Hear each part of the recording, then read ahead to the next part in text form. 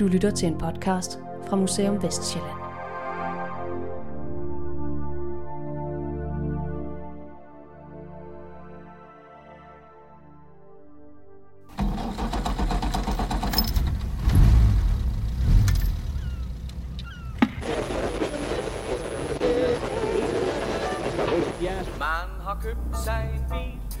Elsker du biler? Det gør vi på Museum Vestsjælland. Vi elsker biler og de historier, som knytter sig til livet med bil og de veje, de kører på. Bilen og vejenes historie går igennem flere aldre. Fra den første bil kom til Danmark i 1896 og til nu, hvor de elektriske biler de visler lydløst forbi. Bilens teenage-tid, det var i de 20 år imellem 1953 og 1973. Det var i den periode, der pludselig kom mange biler på vejene. Faktisk over 1 million flere biler. For i 53, der var der 160.000 biler i Danmark. Men i 73, der var der 1,2 millioner. Og da der kom flere og flere biler på vejene, så blev der trængsel. Specielt på Danmarks svar på Route 66, den gamle hovedvej A1, som gik og går hele vejen på tværs af Danmark. Vi skal ud på en køretur med Rasmus Bjerre fra Hertsertone. En tur fra Storebæltsfærgen til Ringsted. Så sæt dig ind i bilen og kør med. Den bil, du nu har sat dig ind i, det er en NSU Prinz 4L fra 1971. Produceret i Vesttyskland og lanceret med sloganet, når du kører Prinz, er du en konge. Og lige præcis den her NSU Prinz, den har man ofte set tøffe rundt ude på hovedvejen. Og nu skal den en tur derud igen. Og du skal med. Med ud på en lille køretur, en tidsrejse ned ad mindernes landevej. Tilbage til tiden mellem 1953 og 1973. Om små stop undervejs, hvor vi skal hilse på en række mennesker, hvis liv på den ene eller på den anden måde har været tæt forbundet med den gamle hovedvej. Men lige nu der er vi på bildækket ombord på Storebæltsfærgen og skal lige til at køre i land i Korsør. Og her på færgen, ja, der arbejder Frederik Pedersen. Der havde jeg med at stå og vinke bilerne ud til siden. Folk er på vej tilbage ned i bilerne efter at have nydt en kop af den berygtede Storebæltskaffe. Når man laver Storebæltskaffe, så fylder man nye bønner i, og så fylder man noget mere vand på, men man tog ikke det kaffe ud, der lå i bunden. Og så efterhånden, så stod der sådan noget gammel kaffe dernede, der stod og snærret i sådan 10-12 timer, og så ved man, hvordan den smager. Nu vinker Frederik dig frem, og så kører vi over færgeklappen og ind på hovedvejen.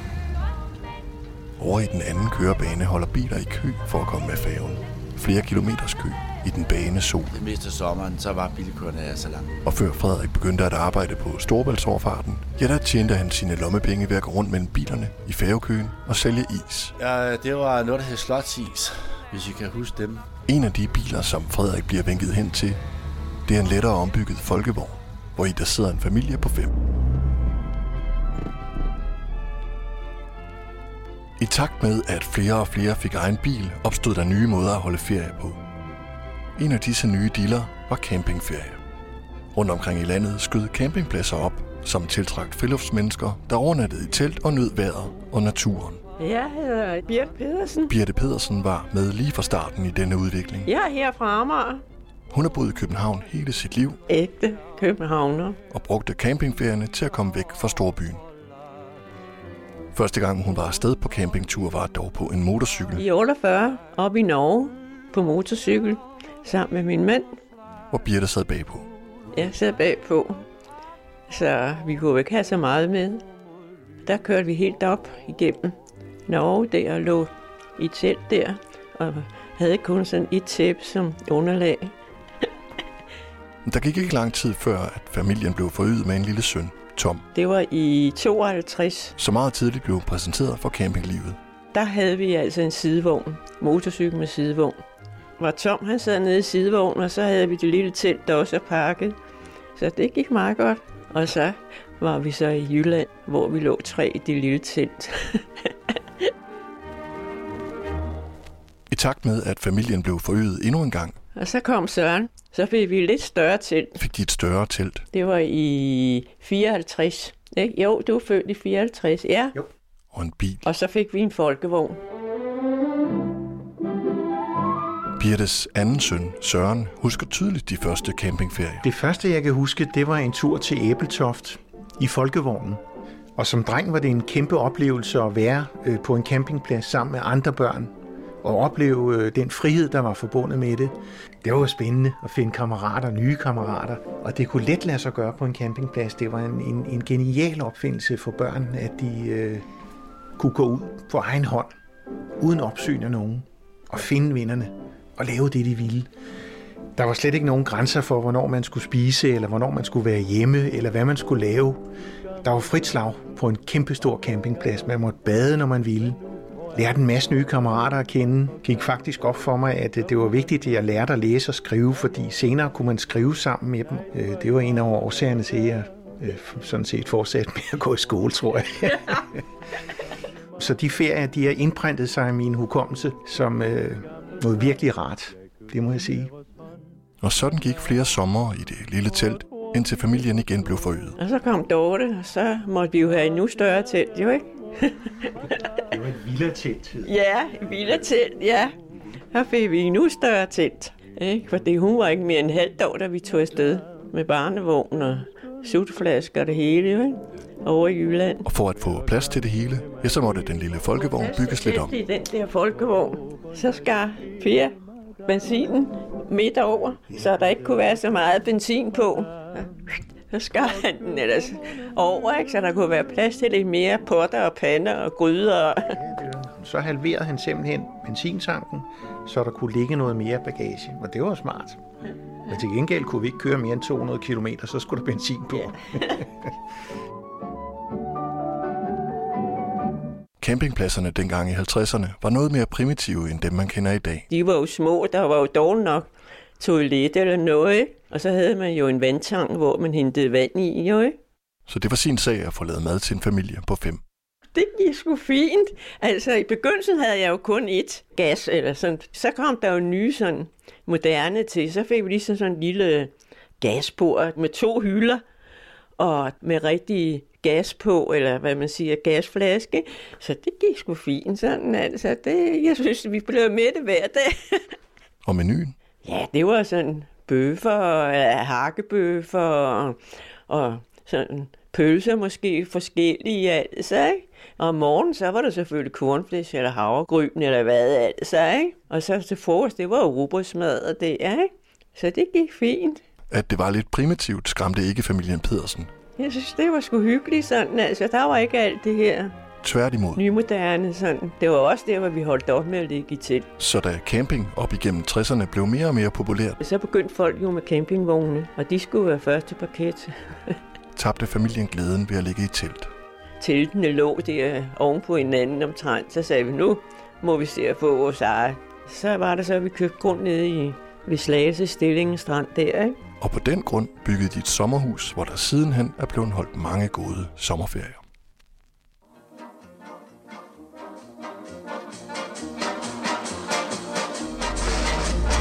Jeg er forelsket, jeg er faldet for en lækker bil.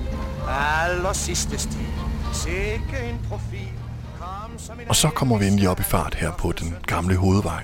Den ældgamle hovedvej, som har eksisteret i flere hundrede år, som strækker sig hele vejen fra København til Esbjerg. Lige nu kører vi igennem Slagelse, som måske er det mest trafikerede punkt på hele hovedvejen. I hvert fald, når der er færgetræk. Så er der færgetræk, som vi sagde. Skal vi lige skynde os det, der kommer afsted for nu? Ja, altså hvis man skal over vejen, ja. Og lige ud til vejen, ja, der bor det unge par Margit og Søren Mortensen. Vi bor lige op ad hovedvejen, det gjorde vi. Og vejingeniøren Gert Asger Olsen, der senere hen var med til at bygge den nye Slagelse motorvej. Ja, han kendte især til trafikken her. Hvis man skulle noget på den anden side, så måtte man vente til om natten, hvor der ikke var nogen trafik.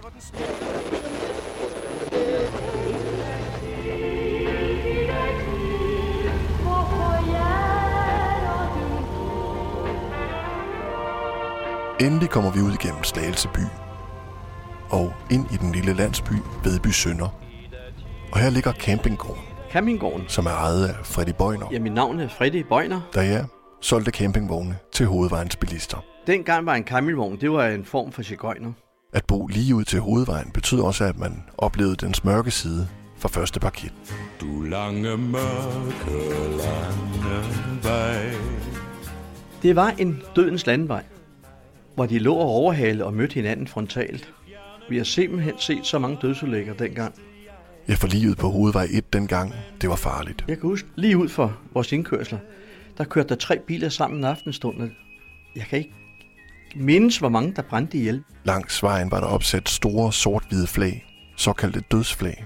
Flagene blev hejst, hver gang der skete et trafikdrab på Hovedvejen. Og jeg kan huske en gang, der kørte en lille folkevogn ud, og der kom jo en og torpederede den i siden. Der røg 3 mennesker. Den gamle, han sad bagi med jagtgevær, og den slog lige sådan ud ved tændingen. Der var hverken blod eller noget, der var bare lige et hul ind i hovedet på ham. Vi sad og så fjernsynet op, og så hørte vi samtidig derhen af. Vi havde den aftale, min kone og jeg, at hun sad i vinduet og kiggede, og jeg var nede med en lommelygte. Og så blinkede jeg op til hvor mange ambulancer, der skulle bruges. Det var simpelthen et system, vi kørte med. Men hvis der skete en ulykke, ja, så var Jørgen Lauritsen heldigvis hurtigt på pletten i sin flotte Falck-ambulance. Den første store amerikanske bil, det var vel, da vi kom til Sorø og fik ambulancekørslen i 1958. Og der skulle man jo ligesom markere, nu at Falck kommer til byen, så der blev bestilt en ny ambulance hos Johannes Fransen. Ja, men det var jo en lækker bil. Det var en rigtig flyder. Ford Fairlane 500 hed den. I 1960 uddannede Jørgen sig til mekaniker, og om aftenen efter arbejdet hjalp han til på stationen. En falkredder, han var falkredder. Han kunne alt. Dengang var der ikke en decideret uddannelse, man kunne tage. Der var jo ikke specialister til de forskellige ting. Det ene øjeblik, så kørte man kranvogn. Det andet øjeblik, så kørte man ambulance. Og stationen i Sorø, ja, den blev nærmest en slags familieforetagende.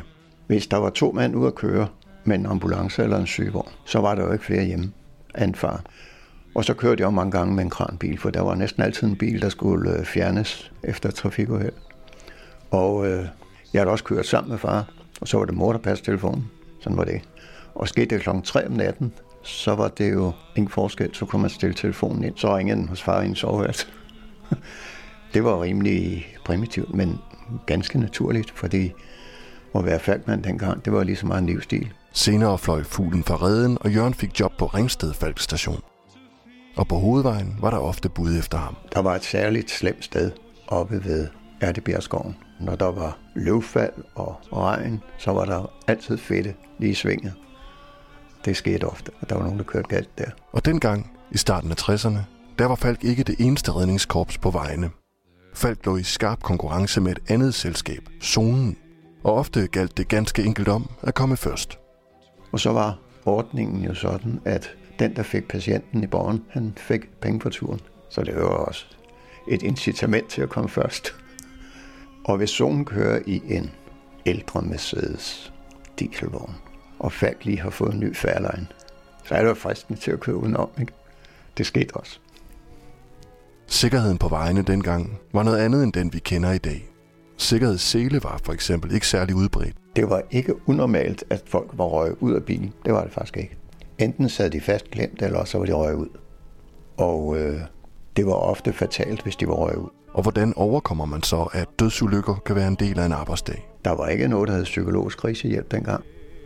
Man har talt så meget om, at man skal tale om tingene i dag. Det gjorde vi jo. Altså, vi var 6 mand på vagt. Vi talte jo med hinanden hele tiden. Også om sådan ting. Så man kom af med det med det samme. Man sagde altid, at hvis de holdt til at være redder i 5 år, så blev de der. Ellers så var de rejst igen. Og Jørgen kunne holde til det. Han har arbejdet inden for Falck næsten hele sit arbejdsliv.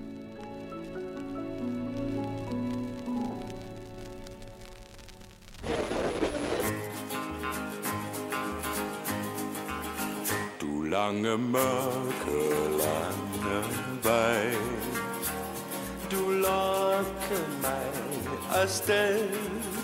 Til fjerne byer rejste jeg, men mindet fulgte med. Ham, der ejede Ford-forretningen i Sorø, som vi nu kører igennem, altså ham, der solgte Ford Fairlineren til Falck, ja, det var Johannes Fransen, hvis søn Knud Fransen senere overtog foretagendet. For pludselig en dag, så dukkede der en ung ingeniør op. Goddag. Jeg er ansat ved Falck, og jeg har set, de har et chassis stående derovre. Det kunne vi dog godt tænke os at købe. Men Falk havde ingen penge at handle med. Det er jo ikke nemt at handle uden penge. Men den gamle Wilhelm Falk lovede den gamle Johannes Fransen, at han nok skulle få pengene senere. Og det ville de ikke fortryde. Og at han ikke ville komme til at fortryde det. Det gjorde vi heller ikke. Og det kom han heller ikke til. Og det viste sig, at Falk de købte ikke en ny Ford-vogn, uden den kom fra Sorø. Så var det ligegyldigt, om den skulle til Skagen eller Gedser, eller hvor alverden den skulle hen. Så der var gang i Ford-dynastiet i Sorø, der udover at sælge biler, jo også herskede over 2 tankstationer, en på hver side af hovedvejen, så de kunne konkurrere med sig selv. Men selvom de sad tungt på et af de vigtigste knudepunkter i den vestjyllandske trafik, var al konkurrence dog ikke helt udryddet. Ikke så langt fra Ford-forretningen lå Autogården nemlig, og her var der også godt gang i butikken. Så meget gang i den, at lagerchefen på et tidspunkt endda gik ned med et nervesambrud. Frederiksen han fik dårlig nerve, fordi mekanikerne dengang var ret barske, og de råbte og skreg efter ham, så han gik ned med sådan en nervesambrud, den stakkel. Og dengang vi var i lærer, der sagde man jo de til Svend af, så man fik besked på, nu måtte man godt sige du. Og jeg kom til at sige du til en mekaniker, Svend, det er det første år, jeg var i lærer. Han tog mig i krebsen og løftede mig op fra jorden og spurgte, hvornår vi havde drukket dus. Så kunne man lære det. Ruller jeg med dig, så ruller vi samme vej. Mod vest eller øst, hvad vej du har lyst, jeg ruller med dig. Hvis ens bil ikke havde været til service på Autogården, hos Ford i Sorø eller hos nogle af de andre bilserviceværksteder langs hovedvejen for nyligt, ja, så kunne man meget vel risikere pludselig at sidde stille midt ude på hovedvej 1.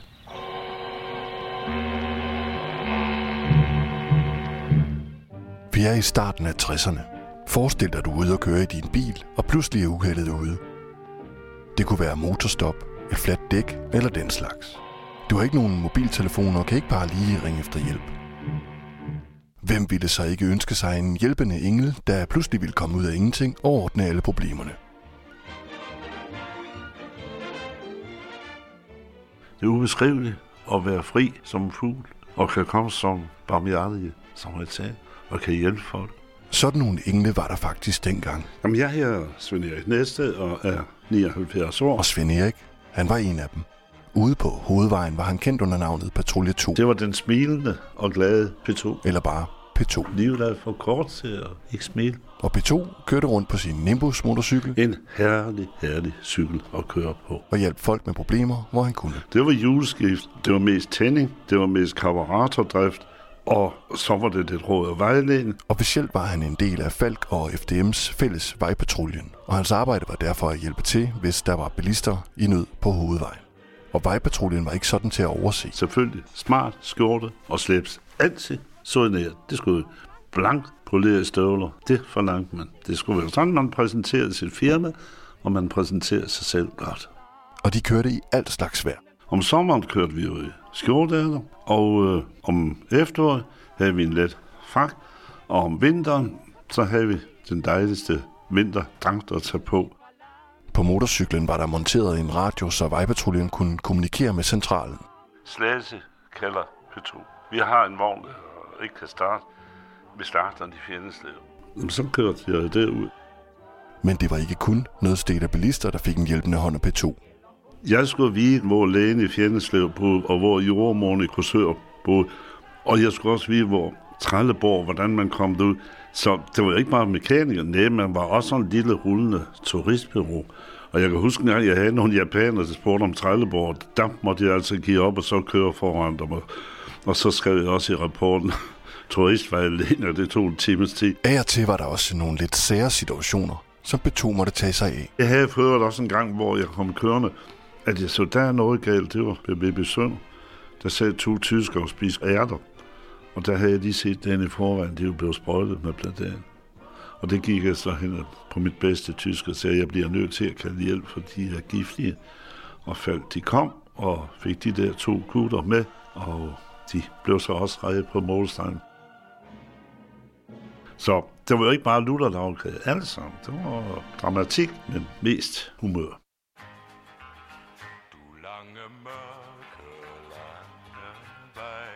P2 kørte på hovedvej 1, Kun hovedvejet. Og så havde han 10 kolleger, der tog sig af de andre hovedvejsstrækninger i Danmark. Vi kørte på hovedvejen fra København til Skagen og fra Skagen til Kruså og Fyn. Og arbejdstiden var han selv herover. Vi havde ikke en fast arbejdstid. Vi var ærlige folk, der kørte rundt. På motorcyklen var der monteret et tælleur, der registrerede deres kørsel. Hvor man kunne kontrollere, om vi nu havde været ude at køre. Og det skulle vi så lave en lille rapport på. Men arbejdsdagen bestemte vi selv. Og hvis man nu fik motorstop... I al beskedenhed, hvis jeg må sige det, de kunne godt lide P2. Ja, så var der vist mange dengang, der håbede, at det lige var P2, der var på arbejde. Husk på, når jeg kom, det var jeg gerne som hjælpende menneske, og så med et lille smil på, og måske en lille historie.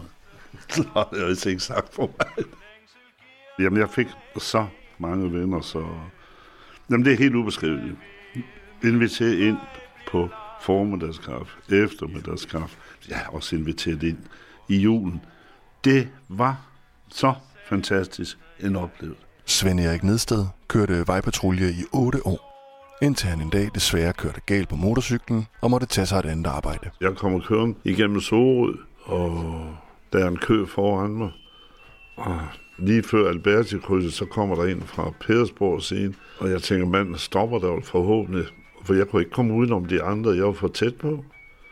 Men så ville jeg så prøve det, men det gik ikke. Det respekterer han så ikke, så han kørte ind af mig. Og jeg blev kastet af cyklen, men det skete ikke noget. Bormål om, så jeg ringer ind til min chef. Ja, det er P2. Hvad er det nu, siger han så. Jamen, der er ikke noget sat igen. Jeg har desværre smadret motorcyklen. Kom de selv noget til? Nej, gå hjem og slappe af på det, så finder vi ud af noget. Men det har dog ikke lagt en skygge over tiden som vejpatrulje. Tvært imod. Jamen, det er jo en 10 aldrig der var. Jeg kan godt savne den en gang imellem, selvom jeg er oppe i årene. Det er ubeskriveligt. Der har været sol på land og vand, hvor jeg har kørt. Sådan er det.